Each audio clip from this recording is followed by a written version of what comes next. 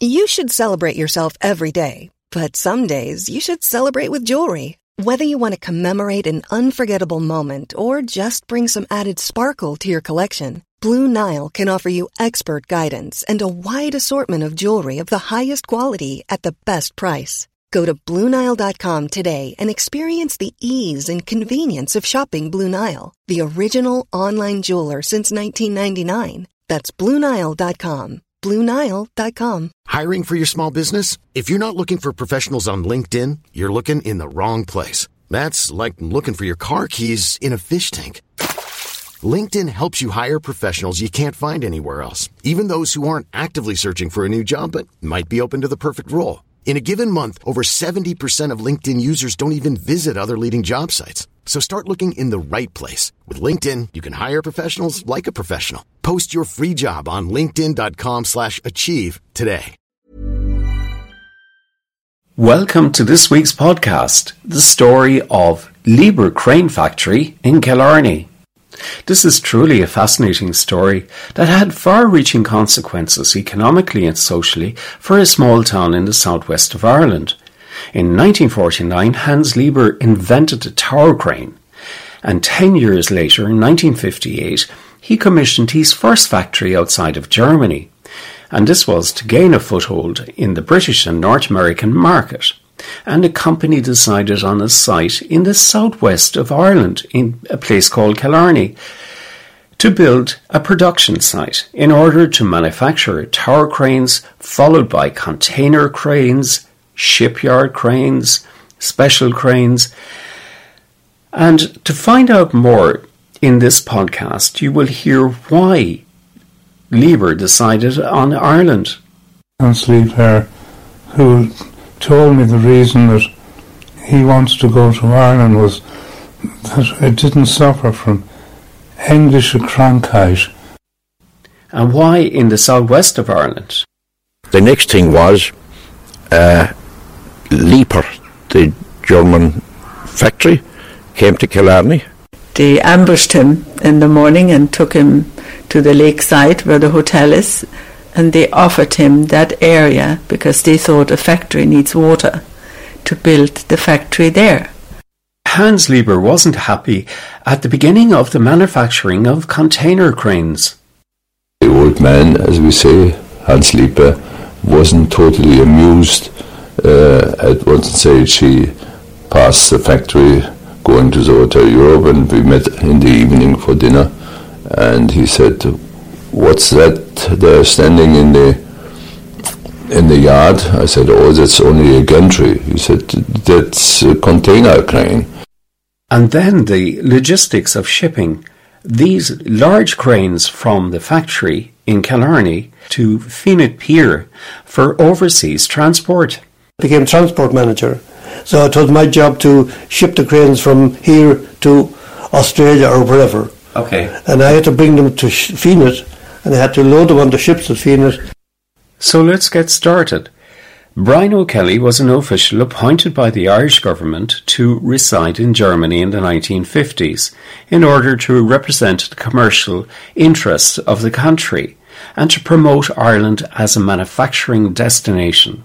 We were 9 years in Germany, and that was brilliant because we could get a lot done.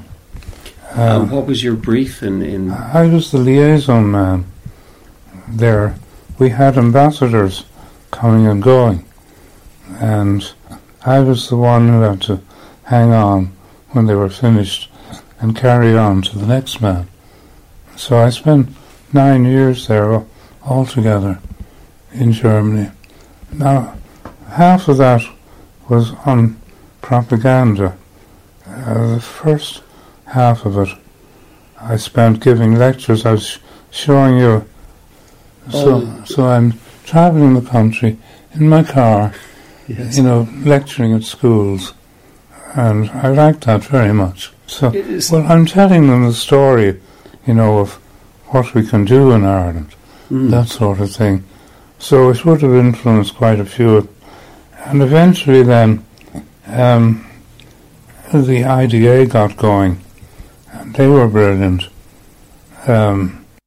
collecting industries. And I used to go around with the IDA man and sort of driving places, and we do the thing together. I've been at lunch with Herr Liebherr, for instance. Were you? Yeah. Yes. Hans Liebherr, who told me the reason that he wants to go to Ireland was that it didn't suffer from Englische Krankheit yet. Do you know what that is? English sickness. Can you elaborate on that? The people in Ireland, in the east of the country, suffer from English sickness. They're all members of English unions. They're all looking for more money. They're all looking for less work, and this is what they called in Germany at the time the English sickness. Okay, and did he see Kerry, west of Ireland, as That's why he went there. Is it? We brought him down to Killarney, and he was entranced with the place. Yeah. He thought Killarney was wonderful, and it had this enormous hinterland with no industry. So he's got the complete control over or he did have until the English Union got in and started putting the strike through, which happened many years later. That was the beginning of the strikes. But I think they've got over it again now. But they had a fight to maintain their independence over the unions.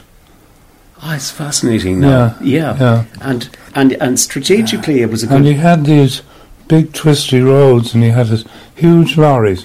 Yes, I know what I was going to say.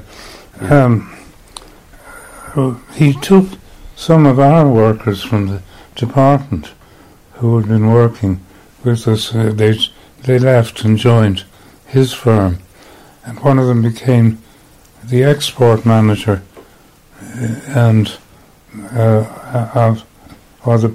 responsible anyway for the marketing of the cranes. They started off. They came to Ireland to make building cranes, because this guy Liebherr had spent his time as a prisoner of war sitting in his cell designing building cranes, that you see all over the city now. So that's what he was going to build in Ireland, and he did. So who financed his industry? He did. He started off with one other guy, and they started building cranes in garages in the lane, and they worked up from that. So, and it's still not going only strong. that, but they are the exclusive builders of harbour cranes. Yes. All the harbour cranes in the world, in the West, are built by Liebherr. Yeah. You had a great insight to the way things were happening at the time. Well, maybe I did, yeah. Klaus Nolke and his wife Crystal arrived in Killarney in 1968. He had been working in Germany managing a crane factory for Liebherr, and they both recall here events leading up to the arrival of Hans Liebherr in 1958 to Killarney and his decision to build a factory there, and not in Mallow, which had been recommended to him first. In the very beginning, when Liebherr started, I think there was a very moderate and small involvement by IDA, and I don't even know what it was called at the time, but there was some involvement, and but the whole development was really done by Hans Liebherr. That he said, okay, he wanted to go into the English-speaking world. Yeah. And he looked into England and Wales and Scotland and northern part of Ireland and Northern Ireland, and then he heard that there is a wonderful area in the south. So he came, flew into Dublin, and he was then taken down to southern part of Ireland, and to Mallow. And in Mallow wasn't really the right hotel, so he decided, or he was told that there's a nice hotel, nice hotel in Great Southern Hotel in Killarney. That's where he stayed, and then some local whiz kids grabbed him and showed him around, and within a few days or weeks, the decision was made that he would start in Killarney. Oh, I see, and so that's how it happened. Yes, the story that his dad got wind of that there is an industrialist from Germany looking for land to build a factory, brought down here to sleep in Killarney in the Great Southern. And he was to be taken, Mr. Lieber was to be taken the next day to Mallow to be introduced to the countryside and what have you. And old Mackie O'Shea decided, before this man is going back to Mallow, he has seen Killarney. And that's what they did. They ambushed him in the morning and took him to the lakeside where the hotel is, and they offered him that area because they thought a factory needs water, to build the factory there. And Mr. Lieber comes from an area which is as beautiful, nearly as beautiful as Killarney, and all his factories are in major beauty spots. But he would never, he said, if you want to sell this land, I might be interested, but we would never put a factory here. You'd have to show me something. This is unthinkable in this beautiful spot to put a factory. And while he was there, he decided to build a hotel, which is today called Hotel Europe. That's where when he was offered that he could have that land, that's where he decided to, I think initially there was talk about a guest house.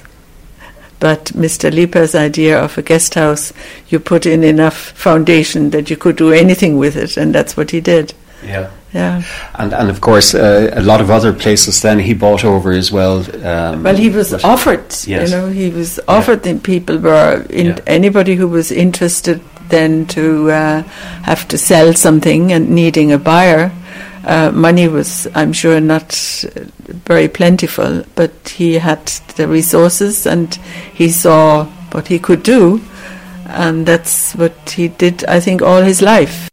Fintan Ford, transport manager in the factory, recalls the reasons why the hotel was built, and he also recalls here that Hans Lieber bought some historical buildings in the area.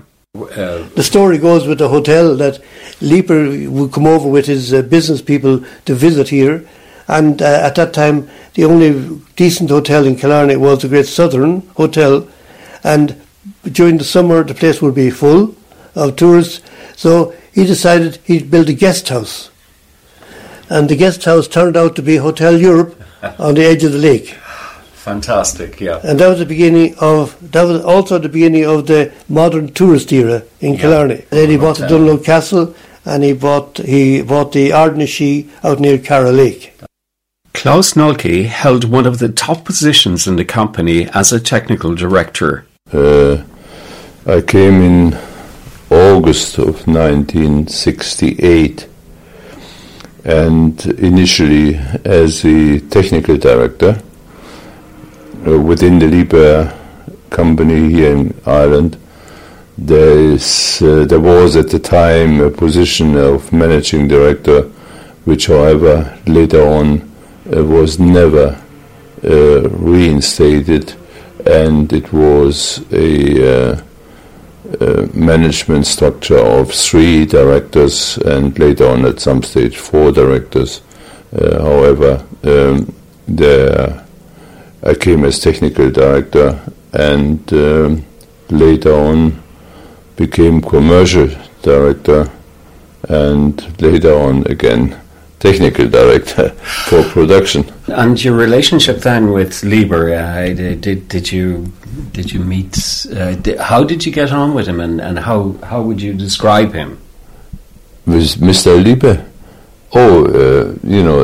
First of all, one must say, and that I had experience already in southern Germany, that I'm from the north, and I think as in most countries, there's a difference between the north and the south, whether good, bad, or indifferent. But there is a difference of the people, and Mr. Lieper is most certainly Swabian, or was a Swabian, and I came from the north, and some people say I'm very stubborn in certain cases and very direct, and so there were a few hiccups, all right, and but overall I would say I always had the very highest respect for Mr. Lieper, for what he did, and it was a very personal relationship with him. The whole structure of the company under, if you like, a German regime for the first time here in this part of Kerry. How did you see that work? We had a real fixed structure at the time. We had Paul Werner was the managing director, who had been there for 8 years already, 9 years, and early on at the start of the company as well. And Hugo Marschall was the financial man who looked after all financial aspects, whereas I had to look after the production and after the design and after the servicing. Brendan Griffin joined the crane factory when it first opened in Killarney in 1958. The next thing was Lieper, the German factory, came to Killarney, and myself and a younger brother, we came over one day and we met a man called Mr. Heinz Schiller, and we told him our story that we were looking for jobs, and he said, "What can you do?" So we said we were both working in garages. And he said to me, "Do you know anything about gearboxes?" I says, "Yeah, I can rebuild tractor gearboxes. I know all about gearboxes, second nature to me." So he said, "Start," he said.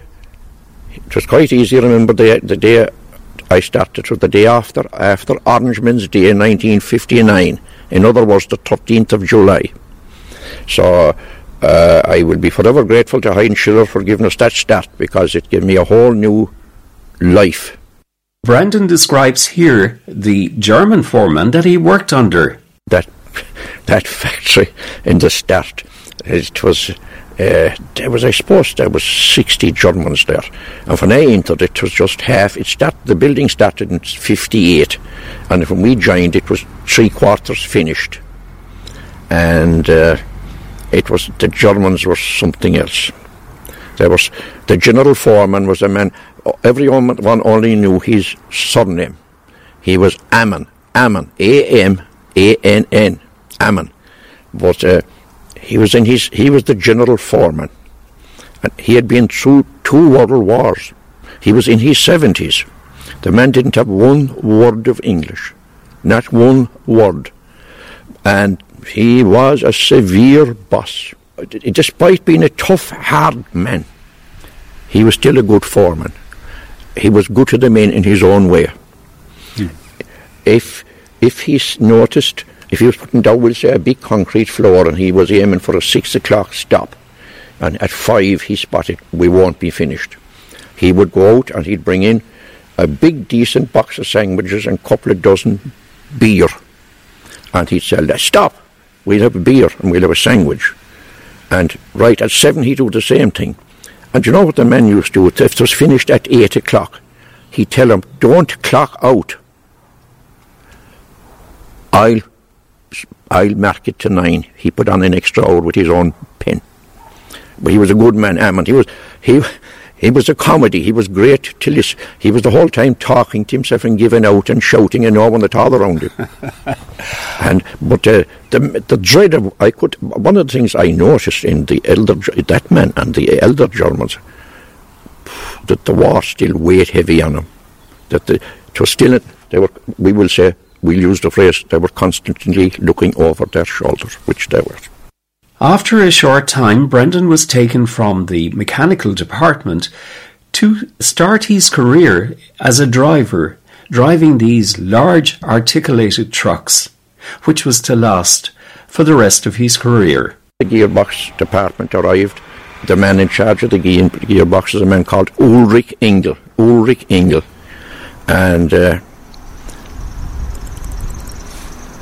when he arrived, I walked up to him and I said, I was taken on to work in the gear assembly. Yeah. He said, I was just thrown in here, he said, at the deep end, and it's fantastic. Who came up and spoke to me. And he said, right, he said, that's great, we'll start. So that was 59 I joined. That was, I'd say, January or so, 1960. And I was working away and I was doing fantastic, and there was 4 or 5 was in the gear assembly department. And this man was another gentleman, and had an in-depth knowledge of his trade. And were there unions there? No, but the unions were knocking at the door. They hadn't yet come on stage. But anyway, the next thing that happened, the Germans bought in an articulated truck from Germany, a Mercedes truck with an articulated trailer, and they came in. It was loaded to take a load to Dublin, and believe it or not, there was some fellow to drive it, but they couldn't. He didn't turn up or something, and some fellow said, that fellow in there at the gearboxes, he's able to drive a truck. So that was me. So one of the people came in and he said to me, would you drive a truck to Dublin? I said, what? So I called my boss, and he said, Brendan, they're asking you to drive it. He said, for 1 week, you take up this load of crane parts to build Liberty Hall. Right. My goodness, yeah. Right. So, believe it or not, I had never been to Dublin by road. I had been up to an All-Ireland final or something by train. And, right, they sent a German with me, a man called Franz Schultes. And they said, when you'll have to go to Dublin, get there tonight, discharge your load in the morning, come back, and you have to go again with load 2, but for 1 week. Right? I done it anyway, and I arrived there at Buttbridge, where Liberty Hall is, and this massive crater in the ground away down, for this was going to be Ireland's tallest building. I looked in and there was just mud and water, and we offloaded the crane parts. That was the first parts of the crane. Load 2 was to bring the rest of it, and right, I done the second trip anyway, and they said, will you do next week? I wound up doing that job for 25 years. Klaus Nolke describes the type of crane that they were building in the factory. Now, when I came here to Killarney, the company was building tower cranes, building site cranes, which were obviously much easier to ship, and they were sold to Liebherr companies in England or Liebherr agents in New Zealand and in America and Canada. And because of the construction industry in America, in the USA, we always tended to build the bigger or the biggest tower cranes within our group and even worldwide, simply for the reason that in America the construction industry was always split up into various operations. One company was doing the foundation, one was doing the steelworks, one was doing the cladding outside, and so you didn't have this same working habit as in Germany, France, and Holland, where one contractor would do the whole thing and would consequently put one big crane or one crane into position, and which was doing most of the work. So we went ahead and got involved in special cranes. So we built, for example, a 150-ton overhead crane for the Pigeon House power station in Dublin. We started, and my predecessor, Heinz Schiller, he had started building very small and really very small gantry cranes for the CIE and for container handling or even just the Guinness tank handling. And so I continued with that, and we started building ship-to-shore cranes for Dublin and for Bristol and Limerick and Cork, and they were all very, very, very small in comparison to what's today done. But it was a start of all that, and I must say, because a lot of companies, particularly in Germany, had burned their fingers and made substantial losses in the container handling, which had just started at the time. We were not really allowed to do so, but we did. Yeah. And the old man, as we say, Hans Lieper, wasn't totally amused. At one stage he passed the factory going to the Hotel Europe, and we met in the evening for dinner, and he said, "What's that there standing in the yard?" I said, "Oh, that's only a gantry." He said, "That's a container crane." I said, "Yeah, you can handle a container with it as well." He said, "There was a container hanging on it." So, but that was then okay, so we continued. In the 1970s, you took charge, you were in control, and being in that position, did you find it difficult to pull the rest along with you, or were you always, did you find it difficult? No, I don't think so. It was too difficult. We all had one aim, and we were all basically responsible to the owner, and so we all had one aim. Surely there were differences of opinion on certain issues, and what should be done and what shouldn't be done, But I would say overall it was fine. When you say differences of opinion, were they could you describe them? We had, for example, one situation that when we were really, I would say, really in trouble, that we had no work because the American company didn't want to take anything anymore because they were not being financed, and we still had cranes in the yard, and so it was difficult to deal. And at that stage, then it was a question of how do we deal with it? Do we lay off people? Do we do short-time work, and or can we reduce altogether? And there were at some stages I even suggested very clearly also to the owner to close the factory because it made no real hard sense. What years were these? Oh, that 77 or thereabouts. And then there was another occasion, maybe in 85 or 86. I can't remember exactly the dates. And it was extremely difficult to trade at the time, and our cost had gone very high. The wages had been always, I think, always very good, and are still very good. And the productivity was not always that good,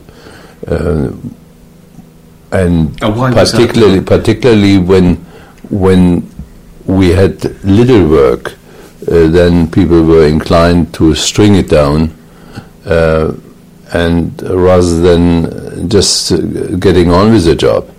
And so that made problems. And in the 1970s, Klaus describes here the difficulties he encountered with the industrial unions. What size workforce were there at that time? You see, when I came, we had about 400 people, thereabouts 380, 400. When we built in 1972, we built what we called at the time and still now the new hall. We had 520, which partly were involved in the construction of the building. And so it was, let's say, in the early 70s, 450 was a reasonable figure. And we, at some stage, we went down to 250, which was difficult. And unfortunately, there was a tendency in Ireland about redundancy payments, and these redundancy payments, which were regulated by the state to a certain extent, however, the unions never agreed to those 3 weeks, or 1 week and 1 week and a half, or something like that, depending on the age and all that. But there were companies who gave up to 5 and 6 weeks and 8 weeks. And when you look at that, many of those companies were in Ireland only for a relatively short time, and therefore the service years were not very big, whereas we had at some stage, we had an average years of service 27, 28 years. So if you imagine 6 weeks of 28 for 28 years, then so it comes to a sizable sum of money. But it also probably brought its problems as well.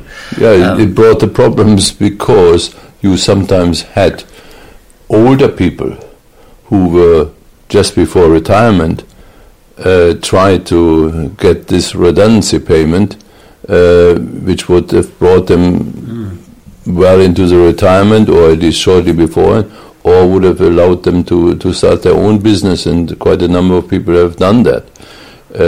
So there is not an easy solution to it. Yeah. Well, talk to me through the materials. In order to make these cranes, the shipping out of Fenit, the complication of road, I suppose, and getting the finished product down to Fenit, the logistics of that must have. Yeah. Now you see, this is what a lot of people still today can't comprehend. Why, in the name of God, would somebody put a container crane factory into Killarney, that far away from Fenit, or from the sea, or from port? And why didn't he build the factory closer to Fenit, the port of Fenit? At the time when we started in 1958, when the company was started, the first crane which was built in Killarney was a small, very small crane, building site crane, which weighed only 6.5 tons and costed 1,928 pounds, 10 shillings and sixpence, which is a real official figure and documented. But it was a small Mickey Mouse crane. And when I came, we were handling mainly larger tower sections and more sections of tower cranes, which were usually at the most 10 meter long and were only weighing maybe 3, 4, 5 tons, and then you had a few sections which were much smaller in size but heavier in weight. They might go up to 10 tons, and consequently the factory was laid out for that. However, when we started building container cranes, then it became a real issue. Is it because the building started to increase that your business started to increase, and you started building? You see, the containerization started to develop. Containerization is only there since 1964, and it really took off only in the 70s, in the mid 70s. Were you leading the field in this area? No, we were dealing with what we call the feeder service. Feeder service meaning that there were big ports like Hamburg and Rotterdam and Southampton, and Felixstowe wasn't there at the time, I think.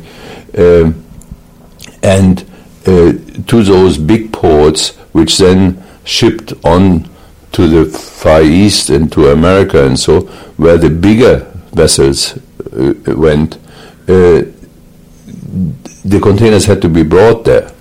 And so we were dealing with the smaller ports, with smaller vessels. Sometimes they took only 80 or so containers. And so we were dealing with those. And in that particular field, yes, we were world leaders, and or became world leaders during the 70s and up to the early 80s. And the design of those cranes had completely different requirements than the big cranes, and they were usually put into smaller ports where there was no money, where the infrastructure wasn't there, where the port key walls and so were not taking any big loads, etc. So we had to cater for those things. He recalls what the pier in Fenit was like and all the obstacles that they came up against, and finally having to lease the problem out to another company. In Fenit there was nothing. There was just a key wall, and there was also a shed, which, however, was, So how did you manage?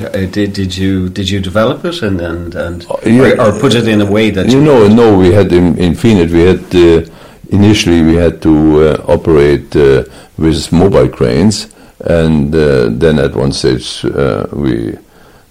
we put under great pain sort of a gantry crane in there, and I think nobody really knew what the key wall would take, and so this crane was then later on taken down, and it was not really a real proper solution to the problem, and today's loads wouldn't be taken anyway. So you had various parameters. We then met a company which was really picking up containerization as a leasing company, and they tried to buy containers and lease the containers to companies, and they also wanted to expand to have cranes and ships to lease out. Yes. And these guys, they had to look after the feeder service as well, to feed the bigger ports. And so from that we got very much involved with them, and we built in total about 14 cranes for them at the time, and that was really, was helping us to market the cranes and also to show that they were working, and we had to do a lot of development work there and trying, and trial and errors and all sorts of problems we had. Fintan Ford joined Liebherr in the 1970s.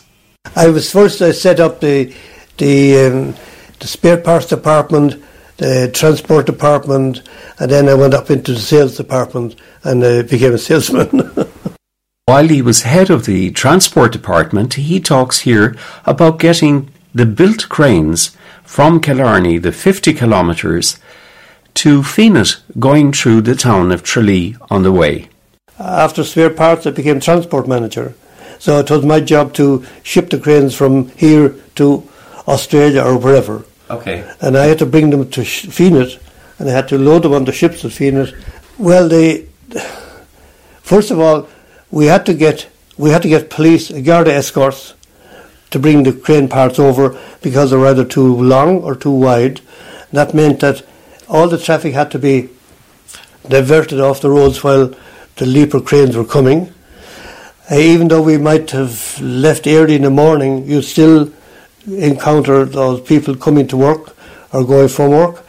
And the roads were very bad, and the telephone wires were always so low that if you weren't careful, the local people were without a telephone for maybe a week or 2 weeks, and we weren't very popular in some quarters. But the electricity wires were altogether a more dangerous aspect of it, and we had to get the electricity supply, ESP, to heighten the wires in some cases. There was one particular case over in Tralee. You had the Kelleher mills that were crossing the road with a viaduct there near the bus station now. And the crane parts were coming over, and that was the way to Fenit. Had to go out by Balloonach, now out the Ardfert Road. And in some cases we would have to let the air out of the tyres to get the piece under the bridge. And that would mean new tyres, because tyres would be absolutely destroyed. And but the tyres in relation to the price of the product had to be done.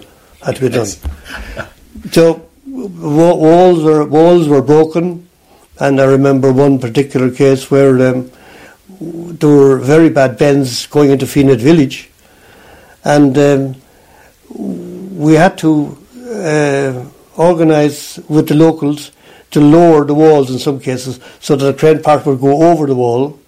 In other cases, the walls would have to be taken down altogether.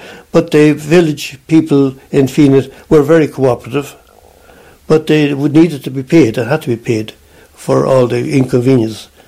But eventually all that sorted itself out with a lot of aggro and hassle, and yeah. And then actually getting the parts onto ships on what was not a great pier at the time. The pier was impossible at the time, because all they had was two small steam cranes, which were operated by coal, and they used to operate those cranes bringing in coal and timber and animal feeding stuffs and stuff like that for the merchants of Tralee. The great thing about Liebherr was that it was going to give business to Fenit. Michael Latchford was one of the merchants in the town of Tralee in the 1970s. All I ever heard my uncle and the Kellehers and Morris talking about was, that's great, it'll keep Fenit going. My uncle would have been in the Harbour Board for many years, Douglas, and I was in it for many years. So the merchants would have always been in the Harbour Board because they needed a port. And the merchants at Tralee, everybody knew they owned the port, they controlled the port. So it was another job that had to be done to convince them that other people wanted to use the port as well. And there was a lot of coming and going and meetings and so on But eventually, I became the chairman of the Harbour Board eventually, and a lot of things were sorted out then. Before Hans Lieber died in 1993, what did you see in him? Did he really like this country? I know he accidentally found Killarney, if you like. No, I mean, he had some sort of an affiliation or love for the country, which is hard to describe. But maybe the short story that on the weekend before he died, he specially flew over, or was flown over by his children in two aircrafts, and they came over, and he stayed from Saturday lunchtime until Sunday lunchtime. Then they flew back, and on Wednesday he died. He knew that he would die at the time, but he wanted to come back to Killarney. Well, we've come to the end of this week's podcast, the story of Lieber Crane Factory in Killarney. I hope you enjoyed listening to this podcast, and if you would like to access any of the full-length interviews, they're available on our website. That's www.irishlifeandlore.com. I'm Maurice O'Keefe, and I look forward to bringing you another podcast next week. Ever catch yourself eating the same flavorless dinner 3 days in a row? Dreaming of something better? Well, HelloFresh is your guilt-free dream come true, baby. It's me, Keke Palmer. Let's wake up those taste buds with hot, juicy pecan-crusted chicken or garlic butter shrimp scampi. HelloFresh. Stop dreaming of all the delicious possibilities and dig in at HelloFresh.com. Let's get this dinner party started.